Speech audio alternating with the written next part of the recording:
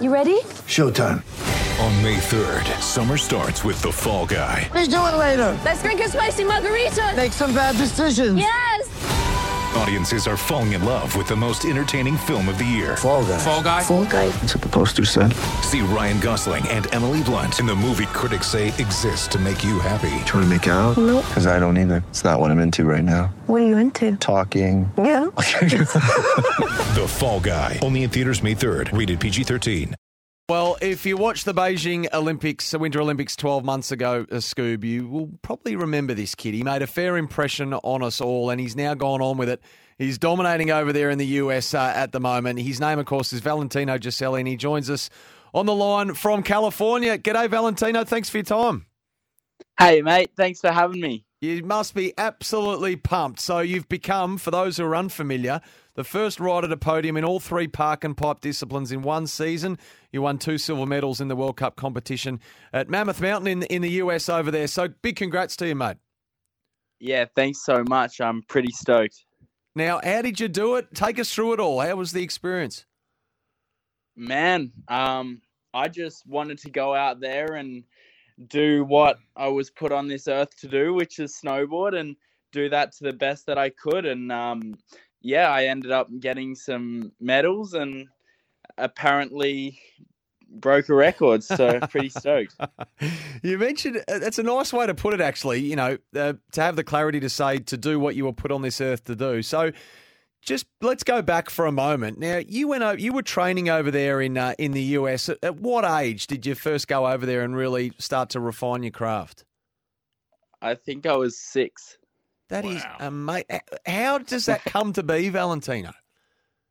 Well, it all started one day in the Australian winter when my parents took me up to the snow and had a snowboard and a kit for me. And then a couple years later, some people in the Australian snowboard industry told my dad that he should take me overseas to compete against the best kids in the world. And then me and my dad came over here, and it was just our little kind of battle to just try and become the best. So did Mum and Dad have a history in the sport, Valentino, or just snow lovers, like to go skiing and take advantage of it when they could, living in Canberra? Yeah, just snow lovers, eh? And yeah, they gave me that love at a very young age. Were you always an enthusiast, like a gymnast or anything like that? Because I think you were 11 years old and you're the first guy, you know, doing double somersaults. I mean, Double that's backflips. extraordinary. Yeah. Nah, never did any of that gym stuff. Just snowboarding. Jeez. No fear? Yeah.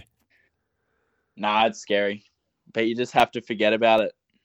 Yeah. So what are your hopes, Valentino? What are your hopes and dreams? I mean, you're 17 years old. I mean, let's not forget, you got so much ahead of you. Obviously, you finished 6th in the men's halfpipe as a 16-year-old in Beijing. I mean, where do you want to get to? What do you hope to get to? I couldn't really say anything less than being the greatest snowboarder of all time. And who's your inspiration then when it comes to an aim as big as that?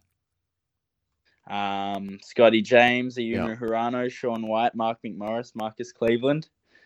That's a couple. And so who's with you on the road, Valentino? Like who's your inner circle, and who can you talk to and who can you count on in moments when you need those sort of people and pieces of advice or things to celebrate with? I mean, who's around you on the road? Well, I've kind of been around this industry for a pretty long time, so I've got to know lots of people very well, and there's always your usual suspects that are around, and I just if I ever need help, I always have someone that's around that I can talk to and get some advice from. But yeah, it kind of depends on the situation. Is that a personal coach or a mentor? How do you operate in that sense, Valentino? Yeah, again, it's just basically whoever's around that I know. I've worked with a couple coaches, and I definitely always call my dad when I need some guidance. He's been with me since day one, and he's not with me physically at the moment. He's at home working, but he's always got really good advice. So he's definitely one of the people that I'll call and try and get some help from. Speaking of Aussie snowboard wonder kid Valentino Giuselli. So, Valentino, what does it take? Obviously, it takes an extraordinary amount of natural ability, but what else does it take? What's the training like? What's the dieting like? What's the regime like? I mean, what levels of resilience and other things do you need to have in your kit bag to do what you're doing?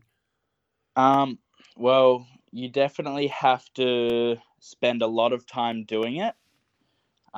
There's also the physical requirements. You need to put a fair bit of time into the gym. There's mental training that you have to do for pushing through the fear and getting through the difficult moments. But the most important thing is the want. And if you want something enough, you'll make it happen. And I've just been, I've wanted this for such a long time, and I've been working towards it for a long time, and I'm going to continue to do so. What about school then, Valentino? Are you missing the classroom, wouldn't you? Yeah. Yeah. Right, I'll be back. Yeah, right. Okay. And you mentioned Scotty James earlier. I mean, we've had him in the studio here at SEN a couple of times before. Lovely fella. Have you spent much time with him? I mean, is he someone that you can happily pick up the phone and speak to? And what of someone like Shaun White, who in the part of the world where you're in at the moment, he's just a massive superstar and a pop culture figure over there? Yeah, well, both those guys have always been idols of mine, and I was pretty happy to be on the podium with Scotty for the first time about a week and a half back, and he said he was super proud of me, and that really warmed my heart to hear that from one of the people that you respect the most out of anybody. So yeah, it's pretty cool. Traveling around the world chasing snow, Valentino, does that mean you at least spent 4 or 5 months back here in Australia when we get the cooler weather in the winter and you can come and train at home? Definitely. Yeah. Always, every year.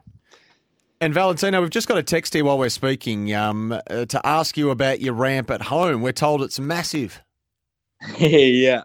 So a few years back, when my grandparents were about to say bye to me again for a long time because I have to travel so much to chase the snow, they had the idea that we could make a ramp in their backyard so I could travel a little bit less. So and that kind of came to fruition, and we had a jump there, and yeah, I definitely haven't had to travel as much as I used to go and train, and it's awesome getting to snowboard and hang out with my grandparents at the same time. Awesome piece of history that you've made over there. But what's next, Valentino? Where does it take you next? I'm heading to Calgary now for the last, I think it's the last Halfpipe World Cup of this season and the second last Slopestyle World Cup of this season. And then after that, I'm going to head back to Larks before going to the World Championships in Georgia.